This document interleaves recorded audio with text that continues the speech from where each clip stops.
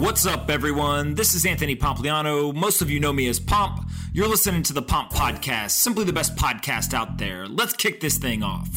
Josh Clemente is the co-founder of Levels. Josh is a rocket scientist and worked at SpaceX for 6 years, where he managed the team that designed the life support systems in the space shuttles. In this conversation, we discuss biowearables, metabolic health, physical output versus food consumption, real-time biological information, and working at SpaceX and Hyperloop One. I really enjoyed this conversation with Josh, and I hope you do as well.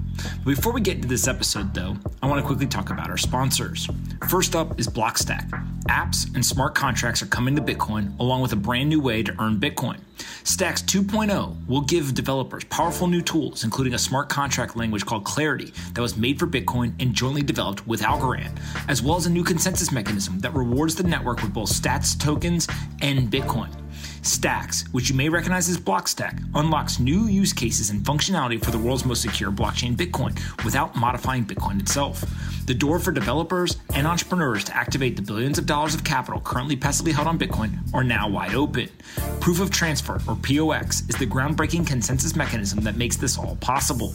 POX connects the Stacks blockchain to Bitcoin, opens up STX mining on the network, and enables stacking, where STX holders can earn regular Bitcoin rewards for supporting consensus. Stacks, apps, and smart contracts on Bitcoin. Visit stacks.co for more information. Again, stacks.co for more information. Go check it out and start stacking today. Next up is Unstoppable Domains. They, in partnership with Coinbase Wallet, has solved the number one problem when you use Bitcoin. If you get nervous about sending Bitcoin to a long random string of letters and numbers known as a Bitcoin wallet address, fear no more. You can go to unstoppabledomains.com and you can buy a domain name that ends in .crypto or .zil. I have pomp.crypto, for example.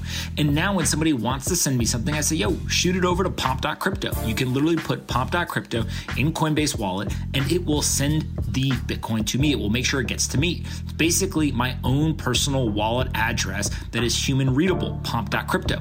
So if you want, you need to go to unstoppabledomains.com in the dApp browser and you can register and manage your domains there.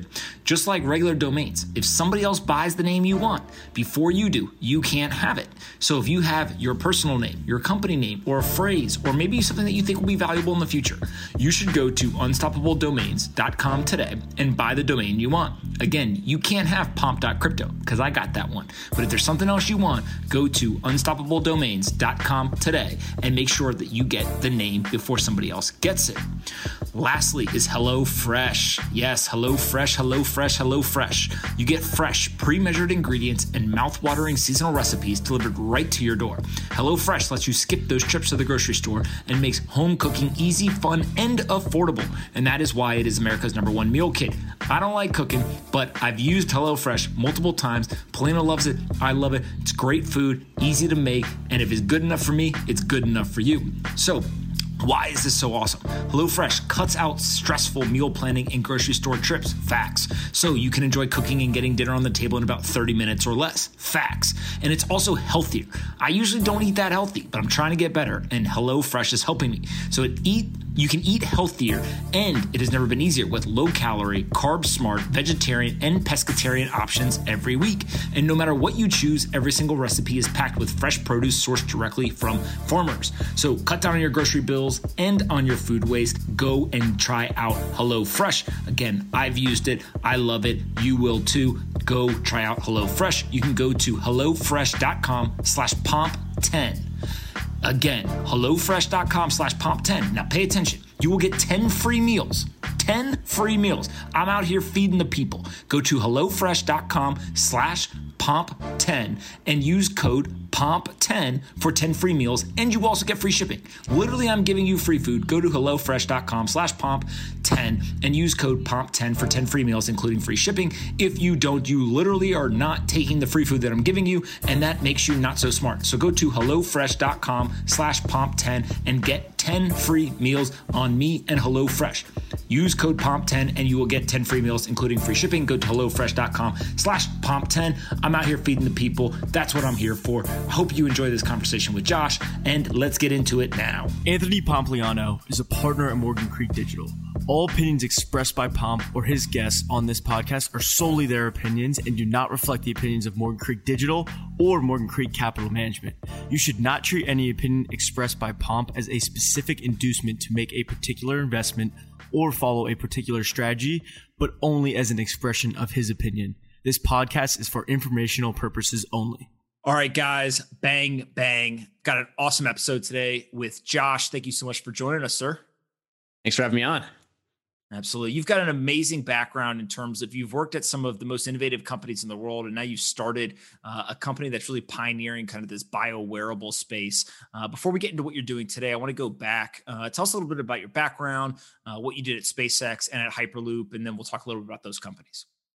Definitely. I grew up in Northern Virginia, a little bit south of DC, had big property. I was always into machines, most particularly cars, motorcycles, dirt bikes, always building stuff. And I decided to go to school for mechanical engineering and kind of spent some time on thermodynamics and heat transfer and not really knowing what I wanted to do other than work on machines and vehicles. And so ultimately after school, spent a brief stint selling used cars and then got the call I was waiting for and went and worked at SpaceX for about 6 years.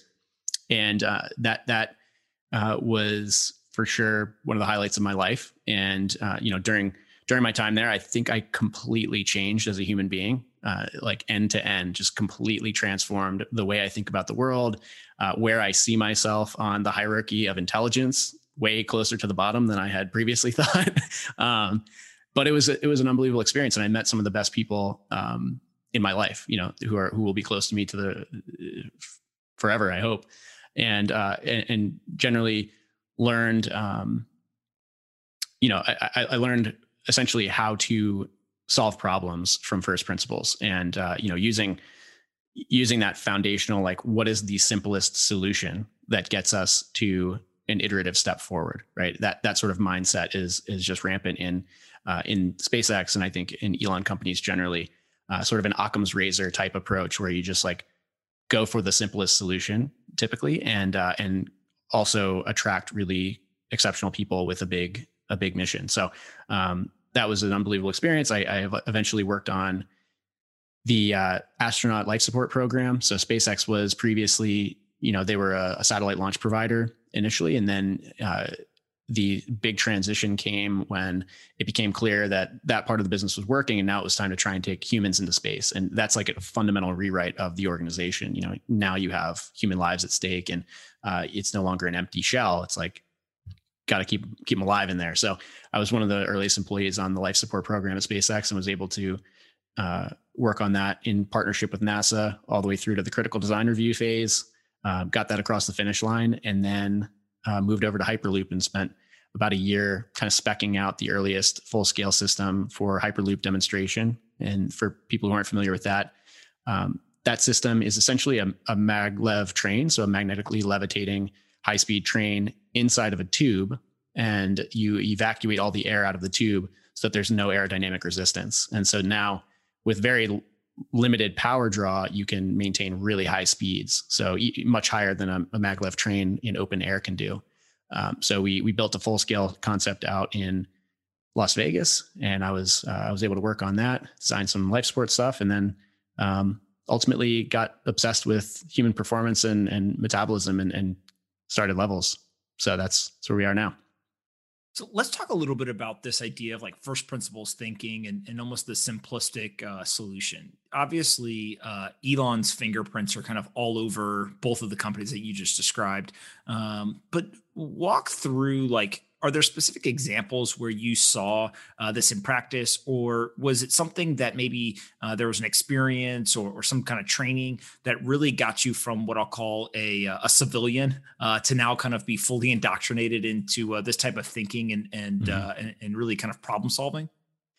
Yeah, I think it's a pervasive culture of simplicity. And the easiest way to describe this is like, as a really green engineer going into one of my first meetings at the company, my expectation was that I was going to have to take notes and research a lot of what I heard in that meeting afterwards to understand what was happening, because I did not anticipate that I would be able to pick up on the language of advanced engineering. And the result was actually that it was essentially a first 101 level conversation about designing a product that could be very complicated if you wanted it to be. But because SpaceX eliminates acronyms and jargon, it's not allowed. No one is allowed to use industry speak. I, as a, fresh out of school engineer, understood everything that was being talked about, and it was being spoken about in sort of like an explain like I'm five approach. And it's like, it sounds a little weird initially when you hear conversations at SpaceX, because they're sort of like, well, what if we make it bigger? What if we make it out of titanium instead of aluminum? That'll be lighter. And then we can add more, the volume will be, improved. And so there's sort of like all these conversations that are just maintaining very low level terminology, so that if anyone catches on, and the goal here is that whoever is in the meeting privy to the conversation, no matter what their background or what their responsibility set is, they can understand and potentially contribute to problem solving. And if you create artificial barriers of complexity, just your language creates barriers. If I had to take notes in that meeting and go look things up, that means I couldn't contribute in the meeting. And I may never get back to that same group of people in that same context at that point in the project to offer my insight. And just because I didn't have insight at that moment doesn't mean that I didn't in the future. And many, many times midstream in conversation, people would just hear an idea and say, well, why don't you try this? And the company, SpaceX is a very build, test, iterate company. So if you are waiting to build a complex version of a potential solution before you test it where it might fail and you have to start over again, you're going to inevitably spend more money and more time doing so. So if there's a version of a concept, and one example is the spacecraft, the Crew Dragon spacecraft, when it mates to the International Space Station, it uses this really complicated system called a docking adapter. And it sort of like floats and adapts to the ISS. Both vehicles are moving at different rates and at different angles, and they connect and like grab onto each other. And originally we were supposed to have to buy this system off an existing aerospace provider, and it was going to be on the order of, close to $50 million, something like that. And instead, a team of engineers said, there's a simpler way to do this. And they built, using McMaster Car Parts, which is it's an e-commerce hardware store online, and snowmobile springs, they built what we called the McDocker, which was, I think it was on the order of like $20,000 worth of parts that did everything that the $50 million component would have done. And they demonstrated it live. And that was the build, test, iterate approach that allowed that we were constantly using at SpaceX. It was like, I think I can do this with parts that are laying in my garage. So I'm going to, and then I'm going to record a video of it and share it with the team. And in traditional aerospace, that doesn't really happen. You don't have that license to kind of hack things together if necessary. And it goes all the way to the top. So like, I remember when the Falcon 9 version 1.1 rocket first flew, it tried to relight its engine. So rockets traditionally burn up on reentry. So they put their satellite in space and then fall back into the atmosphere and burn up. Well, SpaceX was trying to land them and recover them and refly them. And when that first Falcon 9 flew, that was able to relight its engine, and it wasn't able to land because it didn't have any way to do so, but it relighted its engine and slowed down. Elon basically went on stage afterwards and said, so we're now that rocket did what it was supposed to do, like, we're just gonna put legs on it and land it, because that way it'll be able to land. And if you want to land, like, you need to have legs to land on. And it was like a child explaining something. But that's the example I want to drive home, is just that the simplicity of the language pervades the end solution. It ended up that we just put legs on Falcon 9 and it landed. You know what I mean? And oftentimes you can get caught up in thinking about crazy complexity when at the end of the day, if you just describe it in its simplest form, that might be what you can do. How much of the language ends up determining the simplicity of the design versus the simplicity of the design determines the language? Like, is there a causation there, or they both go hand in hand? I really think it goes hand in hand. I mean, you by creating I think by creating a space where you can speak in very simple terms and describe very simple concepts without embarrassing yourself, you actually create sort of a competition where, I mean, some of the conversations, as I mentioned, are kind of bizarre, where engineers are literally talking in absurdly simplistic terms about very ultimately complex concepts. And so I think it's bidirectional. I think by having a mental model that is like driven by simple language, you are keeping yourself at the root of the problem. You're not getting caught up in, as you learn more about a space and you get deeper into an industry, you pick up on jargon and descriptors that are much more abstract. And by default, like if they are abstract descriptors that you need to be deep in the industry to understand, they aren't the core of the concept. Like if you look at the Wikipedia description of a system, that's like the first principles associated with it. It moves people from point A to point B. That's kind of like what you're solving, and anything beyond that is no longer your first principle solution. Like if you're not moving someone from point A to point B, you're on some sort of extraneous part of the problem. So by keeping the language focus there, and then simultaneously, I think rewarding simple, scrappy solutions in terms of like what you're actually building, you can create a culture that is like competing for simplicity. And I think that actually ultimately means elegance, because I feel allergic to complexity generally. The deeper we have to go, the more parts that you have to bolt on to put things together. There's just more failure modes. There's more people that have to be in the loop. It generally creates bloat. And so fewer, simpler, more elegant in my mind. Yeah, the whole idea of like simplicity equals beauty, I think is very, very true. And it's cool to see it kind of implemented in a business, and especially in a highly technical and what many people think is a highly complex type of, hardware type business. Let's talk a little bit about Levels. It's an amazing product. But before we talk about the product, what exactly is the problem that you're going after? You're talking a lot about kind of this metabolic fitness, or kind of metabolic awareness in pursuit of metabolic fitness. Talk about like where is the impetus for this idea? What was the problem? How did you come across it? And why did it kind of catch your eye and you're so passionate about it? Yeah. So essentially, Levels solves the question of what should I eat and why. And, we have wearables that tell us a lot about what's happening, with our step count and with our heart rate and such, a lot of exercise and sleep tracking. But we don't have anything to answer a fundamental question, which is where is my energy coming from, and how well is my body functioning at producing that energy? And so this is the concept of metabolism.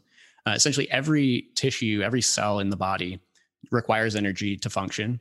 And where it gets that energy is from our food and environment. So the calories we consume, the sunlight that we absorb. And this concept of metabolism is very abstract for society, but in fact, it is, metabolic fitness, which is the efficiency with which we're producing energy for our brains and our muscles and the rest of the tissues in our bodies, fundamentally underlies physical fitness and mental fitness. So we spend a lot of time trying to perform better in the gym and perform better at work. But at the end of the day, we never think about the foundation for both of those, which is how well are we producing the energy for our brains and bodies. And so that's what Levels is seeking to do, is to optimize metabolic fitness by using real-time data in as essentially as closed loop a feedback style as possible. Meaning when you take an action, you receive feedback on how well that performed for you or how well you did. The reaction you experience, how positive or negative that was, within as near zero time as possible, right? So closing that gap to the maximum degree that we can. So the concepts that you throw out there, metabolic awareness, metabolic fitness, metabolic fitness is the goal. We all want to incrementally improve day after day. And as with anything, focus, effort, and repetition are necessary to improve physical fitness, mental fitness, and metabolic fitness. So the decisions we're making, they compound over time into a positive or negative result. And if we don't have feedback on whether we're heading in a positive or negative direction, we have no way of achieving metabolic fitness because we don't know which direction we're heading. And so metabolic awareness is that feedback. It's the moment where your body has a closed loop of a data stream essentially to your brain telling you positively or negatively how well you're doing. And so the level system, essentially, we take in feedback. We take in data from what we call biowearables. So these are devices which are measuring a molecule in the body. This is fundamentally different from a traditional wearable, which is measuring sort of a superficial marker. So pulse, which you can measure with your finger, or step count, which you can kind of just count. In this case, it's a molecule that would otherwise not be measurable without this device. And we take that data in context with your lifestyle choices. So the nutrition decisions you're making, your stress level, your sleep quality, and your exercise. And we pull out insights to help you understand specifically how well your body is functioning and where your areas for opportunity for improvement are. Got it. And so as you're doing this, maybe let's talk about kind of the traditional wearable market. So you talked about pulse, you talked about step count. There's a whole bunch of them, everything from a Whoop band to an Apple Watch, all the way on down. And really what those seem to be focused on is what I'll call output, right? In terms of it's the physical body doing an activity, and what is the impact of doing that activity. So you can get everything from very simple, just how many steps did you walk today, to, hey, you walked a lot of steps, which meant you burnt a lot of calories, and then you slept well tonight. And that is all connected, and we'll tell you that. And so that's very, very valuable for people. But what you're really focused on is the input of what's going in the body. So how do you actually measure what's going in the body? Like, what does the product look like today, and what is it doing when somebody puts it on? So it's a complicated problem. Ultimately, metabolism it's describing the chemical reactions going on in your body. The human body is essentially a large chemistry set with a lot of chemicals being released in response to other chemicals. And so it's not like a very clean machine where gears are connected and you turn the crank and energy comes out. It's actually you're pouring chemicals into your body all the time, and then hormones have to be released to essentially allocate where those chemicals, those resources end up. And that might be weight gain, that might be to the brain for cognitive functioning, that might be to the muscles for exercise. All of that is dictated by hormones and complex processes and signaling by other markers, chemical markers. So in this country, we have an extremely concerning yet largely unspoken about epidemic of metabolic dysfunction, where the University of North Carolina released a study in 2018 showing that 88% of adults in the United States are metabolically unhealthy. And the CDC is constantly releasing scarier and scarier updates where younger and younger people are getting type 2 diabetes, non-alcoholic fatty liver disease, all of these concerning side effects of very poor diet and chronic lifestyle decisions. And so at a point where 90 million Americans have prediabetes, 70% of whom will become type 2 diabetic if they don't do something about it. And yet we have no feedback system to tell us whether what we're doing is working in our favor. We ultimately are heading in the wrong direction and flying blind when doing so. So the question of how to measure input versus output is a tricky one. Ultimately we need behavior change. We need to make better choices.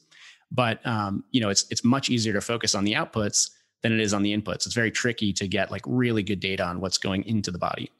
So the way that Levels attacks this is by highlighting for the user, for that member who's using the Levels product, we highlight for them the way their body reacted to a specific input, right? So you eat a meal. Let's say you have a pizza. Well, you tap that into the Levels interface, take a picture, and then let's say you sit on the couch.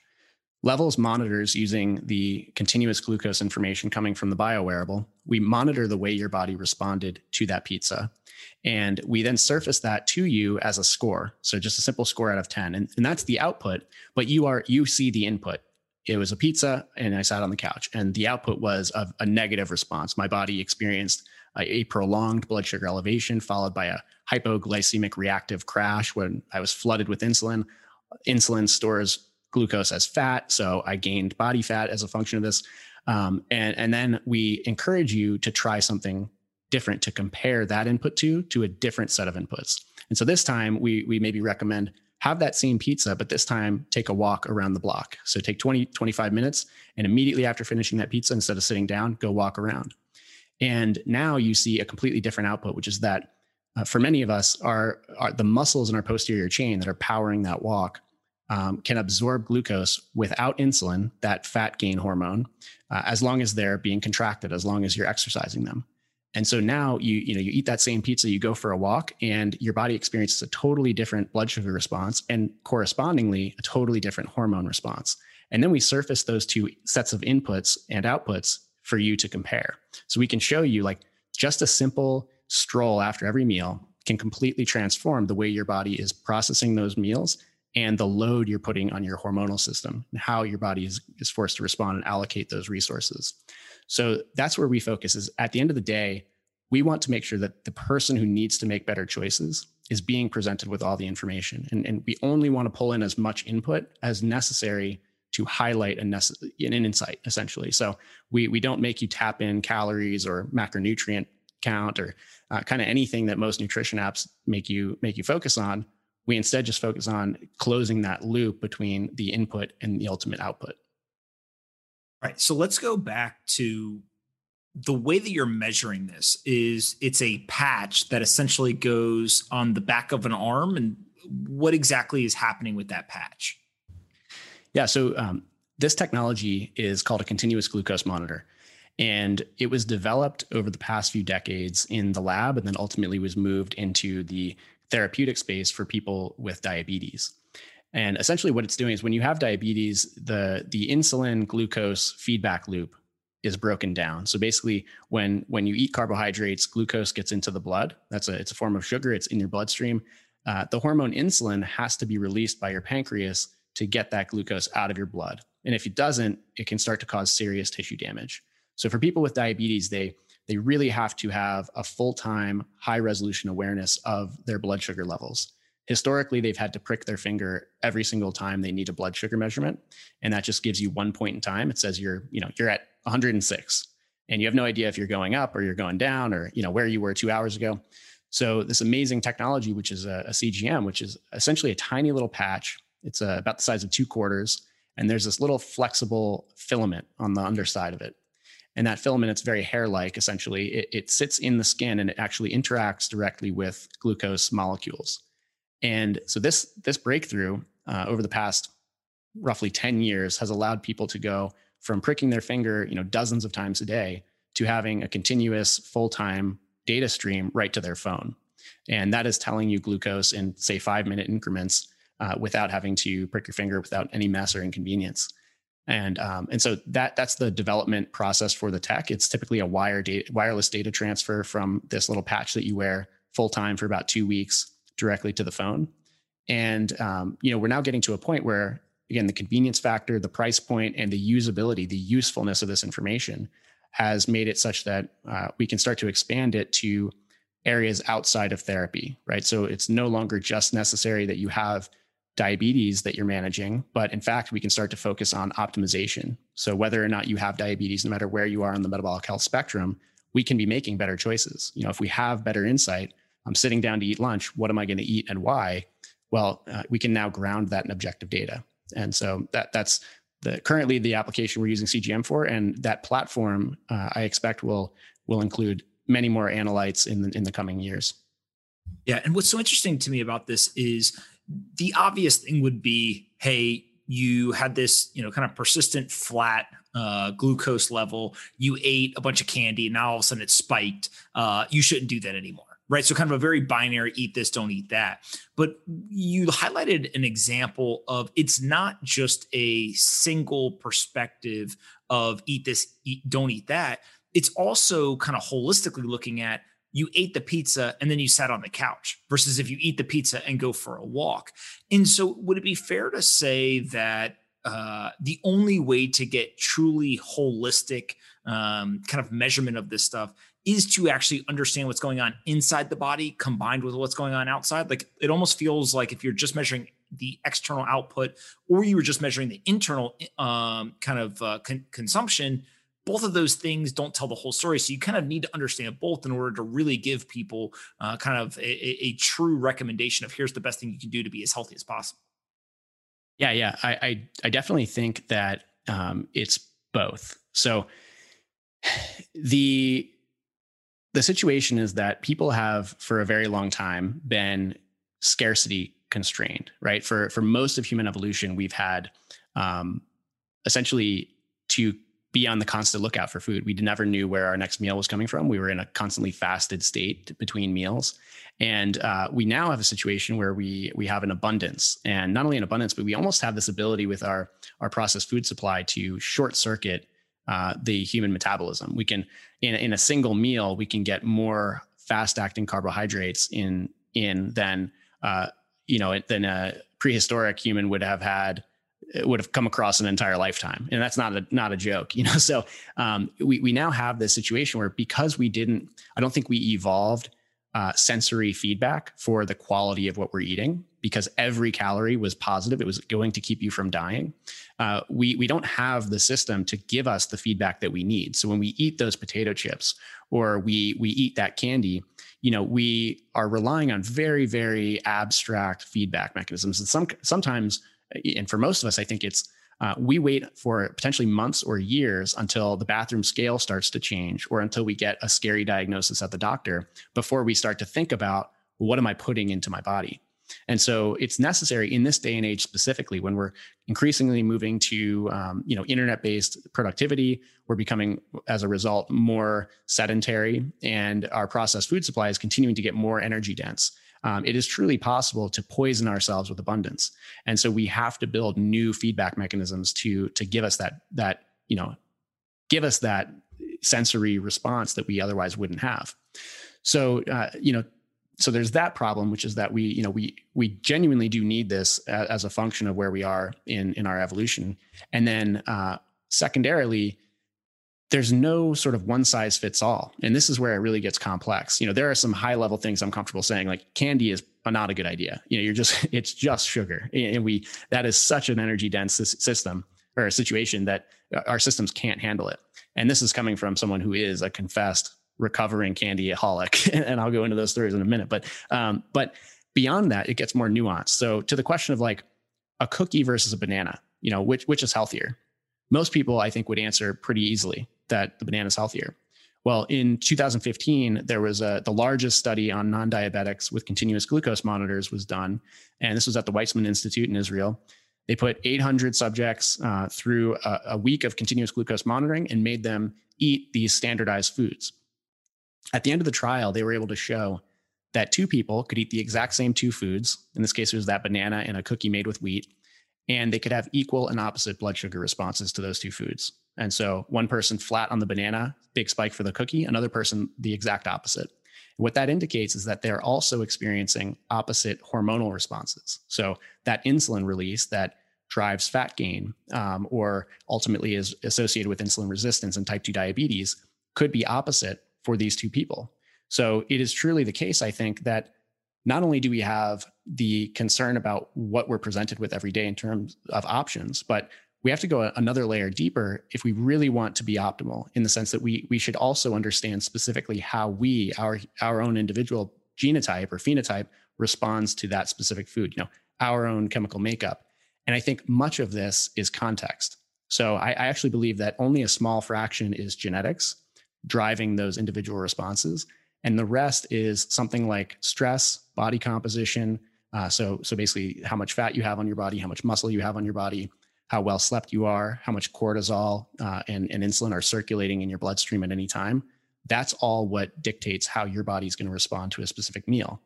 And so that's why the levels system is focusing on bringing in much more than just nutrition. It's nutrition in combination with your activity level, with your sleep quality, ultimately with your stress through additional analyte tracking.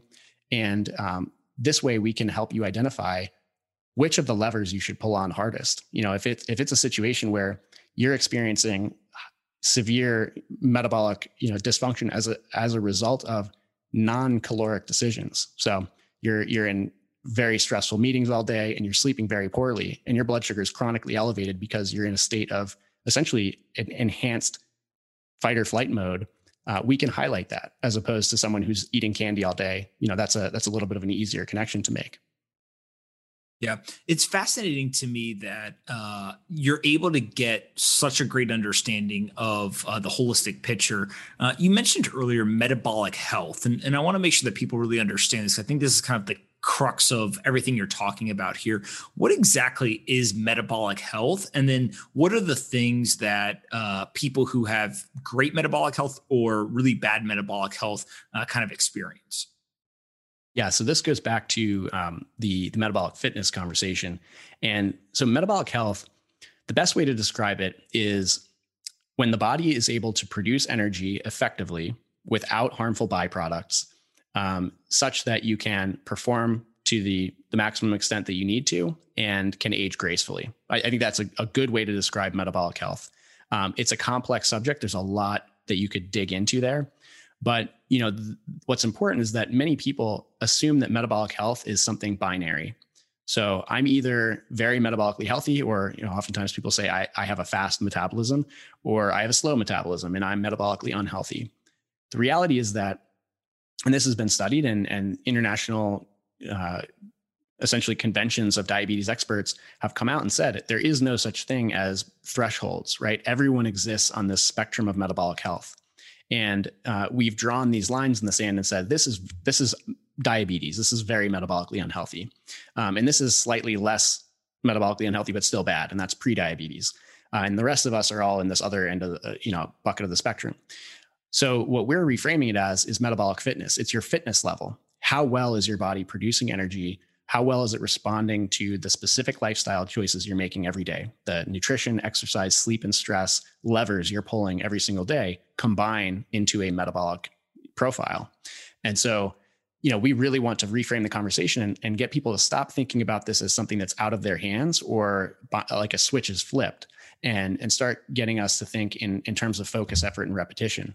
If I know what is causing a positive and or negative response in my body, I can modify those behaviors, not just by removing it. If I love cheesecake, I don't necessarily have to remove that if I just add a stroll afterwards, or if I just make sure that I sleep well that night, get a full 8 hours. And that can help me maintain insulin sensitivity, which helps me process those indulgences. And so connecting all of these dots for people into a holistic picture of like, okay, all of that abstract advice of eat healthy, work out more, I can now understand contextually what that means. Working out more allows me to use the glucose I'm putting into my body immediately. And eating better means avoiding these massive hormonal kicks to my system, which ultimately can break it down. Got it. The other part of this that to me is really fascinating is there's some, I don't know, taboo things you can put in your body that everyone seems to be really, really religious about. So I'm going to throw a couple of them out there, and you kind of just throw me back whatever comes to mind when I say them. The first one is alcohol.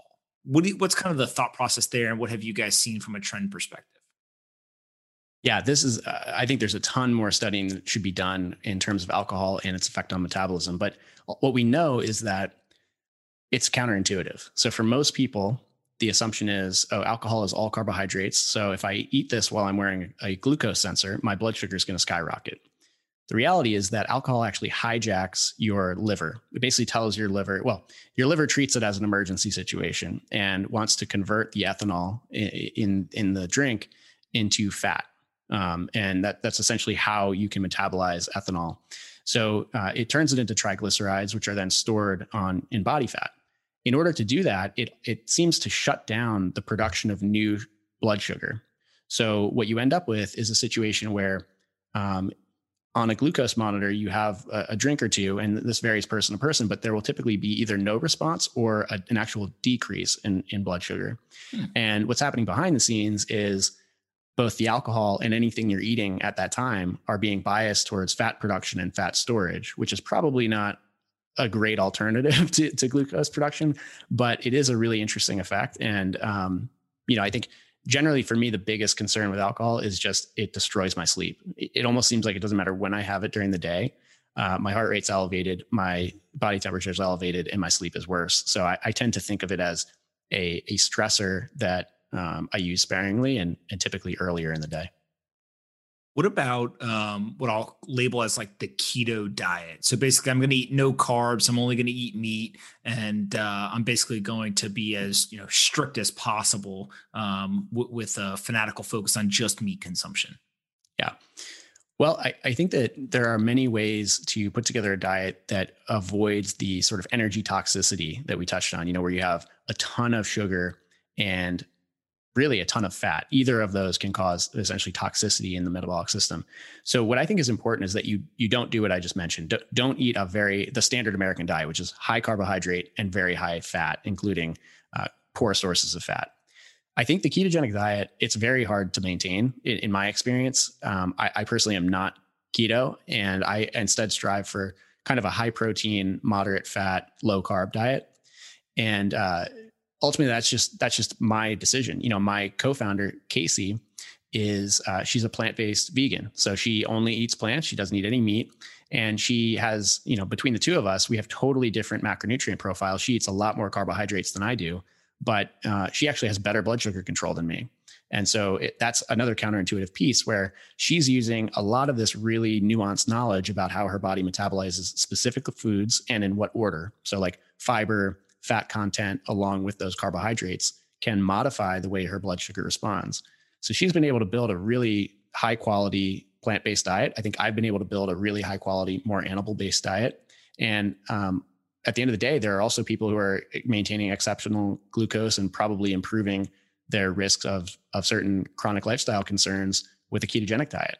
And so what I think it all comes together as is wherever you are, whatever you're able to pull off, whatever your dietary philosophies are, they should be grounded in some objective data so that you can confirm that this is actually doing what you think it does. And there have been plenty of people who have come in having kind of predetermined assumptions about either a specific food or a philosophy or dietary approach that have, been blown up in the face of better data. Absolutely. Intermittent fasting seems like another one of these themes or trends that people are grabbing onto. How have you guys seen that impact some of this? So intermittent fasting with a glucose monitor is pretty cool because you can see the effects of your body doing its thing. Essentially, when you cut out carbohydrates, or really when you cut out all calories, most people think that they're going to kind of plummet. Their blood sugar is going to drop and they're going to have this fatigue issue and they're going to probably pass out or something. And the first time that you do an extended fast and you see that actually all of this, like these spikes and drops and all of the hormonal fluctuations associated with that completely disappear. And your body goes into this very elegant mode where it is taking what you have on yourself, your sort of existing body fat, and it's converting it into the appropriate amount of blood sugar to keep your brain functioning. And so you'll typically see like a nice slow decrease and then a very flat blood sugar line. And most people feel really good. And when you see that data, when you see that feedback loop and realize that you can actually maintain this for days without any calories and you're not going to pass out. Most people, of course, there are some of us who have a condition that prevents that. But the reality is most of us have, the average person has about 80,000 calories of body fat stored on them. And they only have about 2,000 calories of stored sugar, which is called glycogen. So you can easily burn through that 2,000 calories of glycogen in a single 90-minute workout, but you can go multiple days on the body fat stores. So training your body to using, I think mechanisms like intermittent fasting to tap into that body fat and become more acclimated to using it, I think is a really great approach. And I do a lot of it myself. It helps to kind of release you from the grasp of food scheduling as well. It's nice to be able to do one meal instead of three sometimes. Absolutely. The other thing that I find fascinating about all of this is multivitamins and just what I'll kind of label as not food yet trying to get some sort of nutrient impact. How do you guys see that playing out? Are there any trends or takeaways? I think there are some supplements that probably make sense if you certainly if you're going to be compromised on them. I think vitamin D is a really good one. Vitamin D is super important, and especially as we like in winter months or are indoors, I think vitamin D supplementation makes a ton of sense. Magnesium is another I think really important supplement that I take commonly, especially when fasting. And I eat a lot of avocados, and I do add bananas in here and there for potassium. Those are the ones that I've noticed the symptoms or side effects associated with too little of that, specific vitamin or supplement. Beyond that, I tend to be skeptical. If there isn't good research connecting a specific effect of too little, then I would argue that you're probably just urinating most of it out, because many of these supplements tend to have like 10,000 times your necessary daily value. And, this goes to the if some is good is more better type concept. And I think generally, no, there's a sweet spot for almost everything. And just taking a multivitamin probably isn't doing much that you couldn't get from a better diet. So let's talk a little bit about the biowearables. So we talked a lot about kind of what you're measuring and how that can be impacted, but the actual device itself and kind of this growing class of things I put on my body that measure something going on inside of my body. How do you see that evolving over time? And is that something that Levels will say, look, we've got one product, we want to eventually expand into an entire product suite? Or is it just staying, really, really focused on that glucose monitoring? Yeah, I think we're just cracking the shell on biowearables right now. I consider Levels to be kind of like a bow wave into an entirely new market that has previously been undiscovered of, the metabolically aware, or the nutrition aware, or the honestly, the health seeker who wants to continually know that they're making positive compounding returns on their lifestyle investments, right? We're making decisions all day, every day, whether it's going to the gym, taking time away from family to do that, or eating food that may not taste as good as that delicious donut, but we're doing it because we want to improve our health. And so we're opening up an opportunity to get those micro optimization receipts. Like what you're doing is working or not working, and here's how to do it better. And to continually feel like you are moving in a positive direction. Glucose is one piece of this. It's a really important, I mentioned some stats in the beginning. It's a really important problem in society today. Glucose dysfunction and all of the side effects associated with it are ravaging over 120 million people each year are dealing with some sort of metabolic dysfunction that is preventable. So we're going to stay focused there and continue to expand access to that technology and improve the actionability. But it's one of many, and so we're going to continue to push innovation and look to work with innovative companies who are developing the next generation of sensors that are going to go a little bit deeper in the direction of biowearables. And I think this will probably be real-time sensing of hormones like cortisol and insulin, which are associated with your stress and how your body is allocating, fat storage, and probably deeper into kind of lipids and triglycerides. So ultimately, I think you'll be able to get a really good immediate view on your full metabolic health, not just your glucose regulation. And it'll probably be, I would imagine, in a consolidated form. So you'll wear one thing on your body and it will do everything that your current wearable does. Plus it's measuring molecules below the skin, which I think is the ultimate, it's the holy grail of longevity using these, closed loop feedbacks sort of fashion. For sure. You've mentioned a couple of times real time, especially focused on like the real time data collection or presentation. Is that something that previously just wasn't available, and now there's the technology and kind of the platforms to do it in real time?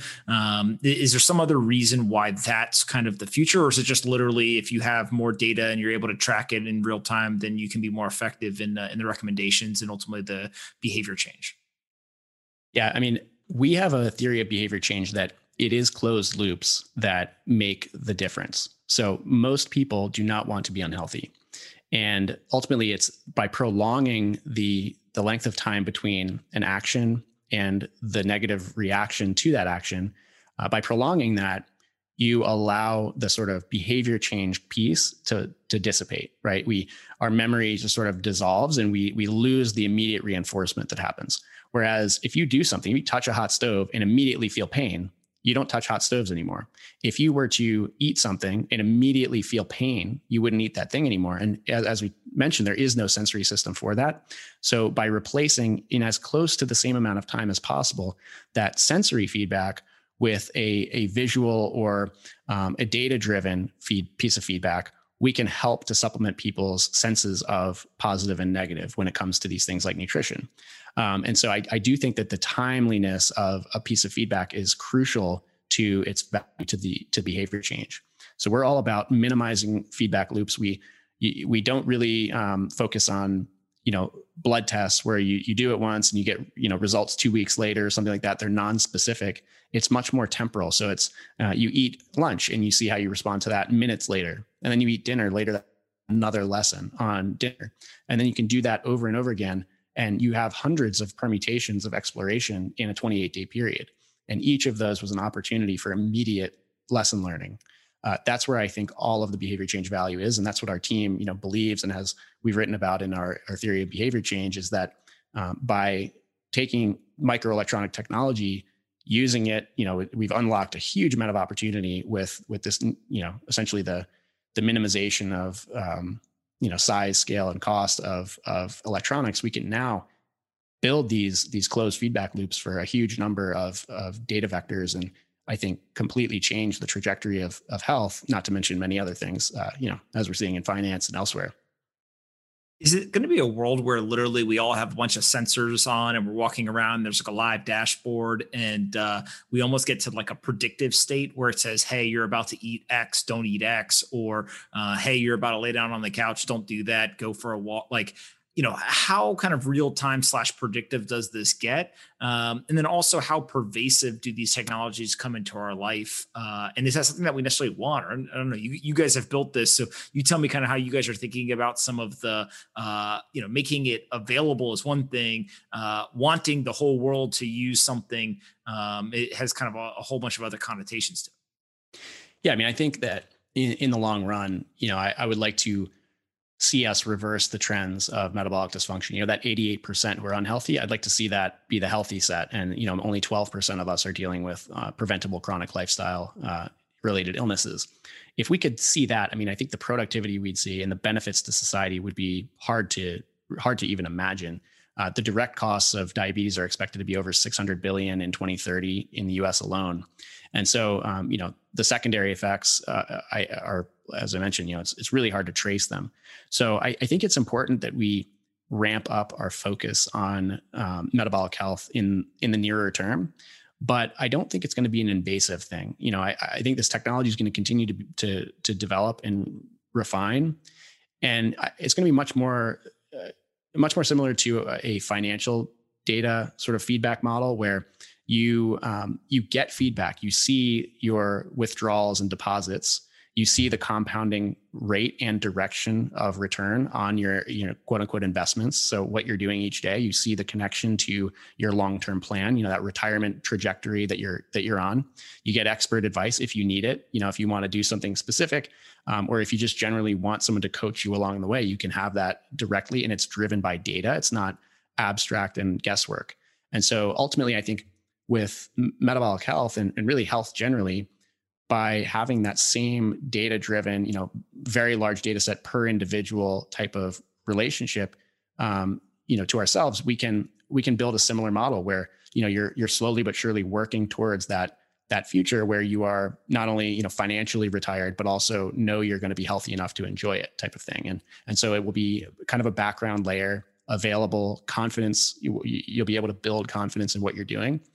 And I do think it will be predictive in the sense that, the devices will be able to tell you, hey, look, you didn't sleep at all on that red-eye flight, and you should avoid these foods. Those don't work for you when you're under this kind of stress from poor sleep. Recommend this menu instead. Very simple, low cognitive overhead. It's not invasive, but it just takes away that guesswork. And okay, yeah, I'm compromised on sleep. This is going to help me be healthier. And you can connect that right with your goals. Yeah. I love that. And I think that you're probably more right than wrong there. Before I wrap up, I always ask everyone the same 3 questions. The first one is, what's the most important book that you've ever read? Yeah, this one I've had to ponder a little bit. I'm going to say this book was extremely important to me. I've only recently read it. So, I'm putting it on a high pedestal, but it is amazing. And it's Extreme Ownership by Jocko Willink. I think that the way he reframes so many of life's problems into a very simple binary where it is your responsibility. Like that's just all it comes down to, is like, if you just take away all the mental argumentation about whose responsibility it is, and accept that it is your responsibility to improve every single day, everything that you do, everything you're involved in. It's a position of power. Actually, it's an empowerment book. And that's what I loved about it, was taking something that sounds on the outside like a burden and turns it into a real mechanism for empowerment, which I love. Yeah, I think that that book is, even though everyone knows about it, for those that haven't read it, they feel like there's no way it could live up to the hype, but definitely does, at least in my opinion. It sounds like you as well. When it comes to sleep, our friends at 8 Sleep, they've sponsored this question. And as I've talked about on the podcast before, they basically have this bed that cools and helps you get deeper sleep and just a much more kind of refreshing sleep. I sleep on one every night and absolutely love it. What's your sleep schedule? Do you do anything before sleep? Do you do anything specific during sleep, or any kind of things that have changed over the years? Yeah, I love the 8 Sleep folks. I have my 8 Sleep Pod Pro that I have not yet unboxed, but I am absolutely ecstatic that I finally have it. I feel like you're measuring what goes in people's body. They're measuring what happens when you go to sleep. Like, you guys should be friends. We are friends. Yeah, they're great friends of ours and supporters. So I'm glad to hear that they sponsored this question. I'm a warm sleeper. Like, I always wake up in the middle of the night just uncomfortably warm. And so that thermoregulation that they incorporate, I think, is going to be a total game changer for me. I'm really excited to put it to the test. And, generally I've, over the time that I've been using metabolic tracking, glucose tracking specifically, to understand how well my body's performing, I've totally changed my perspective on sleep. I used to be a sleep when you're dead type person. Like, that's weakness, and just recognize very quickly how bad my situation was. To give some context, I was actually borderline pre-diabetic or fully pre-diabetic when I started this company Levels, despite being a CrossFit trainer and always caring about physical fitness. And so everything that was going wrong was not my degree of body fat or my exercise. It was that I was eating foods that were putting me into a bad place and sleeping poorly and being highly stressed. So my current approach now, I track sleep with Whoop. I also have my Garmin 245 that do sleep tracking. And between the two of them, they've forced me to recognize that I can't drink alcohol close to bed, really, even in the afternoon. I can't eat meals, within about 2 hours of going to sleep. And I have to get at least 7 hours. I do pretty well after 7 hours, but ideally 8 hours every night. And light is another real big one. I just cannot get the same recovery scores when I have, light streaming in. So if you don't drink in the afternoon or at night, does that mean that you're waking up and pounding a couple of shots? Well, I got to tell you, man, some of these other European cultures, I think, have it figured out. No, but seriously, it is interesting to look at places like Italy, where oftentimes you'll have a glass of wine, like sort of in the afternoon, and a big meal in the afternoon, and then you get up and walk and relax, and then go to sleep relatively early. And I think that gives the alcohol some time to metabolize out of the system. There might be something to it. Yeah, I love it. Makes a lot of sense. Last question that you'll get to ask me when to finish up is aliens. Are you a believer or a non-believer? I'm a believer. And one of my favorite sort of mental problems to wrestle with is the Fermi paradox about, with the vastness of the universe, why are there not aliens absolutely everywhere? One of my favorite books on this, this was going to be like the other book that I was going to say in your first question, is The 3-Body Problem. This is written by, I always screw his name up, but Cixin Liu, I think, and totally amazing. Kind of, it has a really beautiful explanation for why aliens may not be revealing themselves. And so I just think, like, probability wise, very unlikely that we're alone. And I want to figure out why we haven't seen anyone yet. Before you ask me the last question, I got to ask, and I don't know why I didn't think about this earlier. Any idea if Elon believes there's aliens? Or like what SpaceX's like internal, like general view on this? Yeah.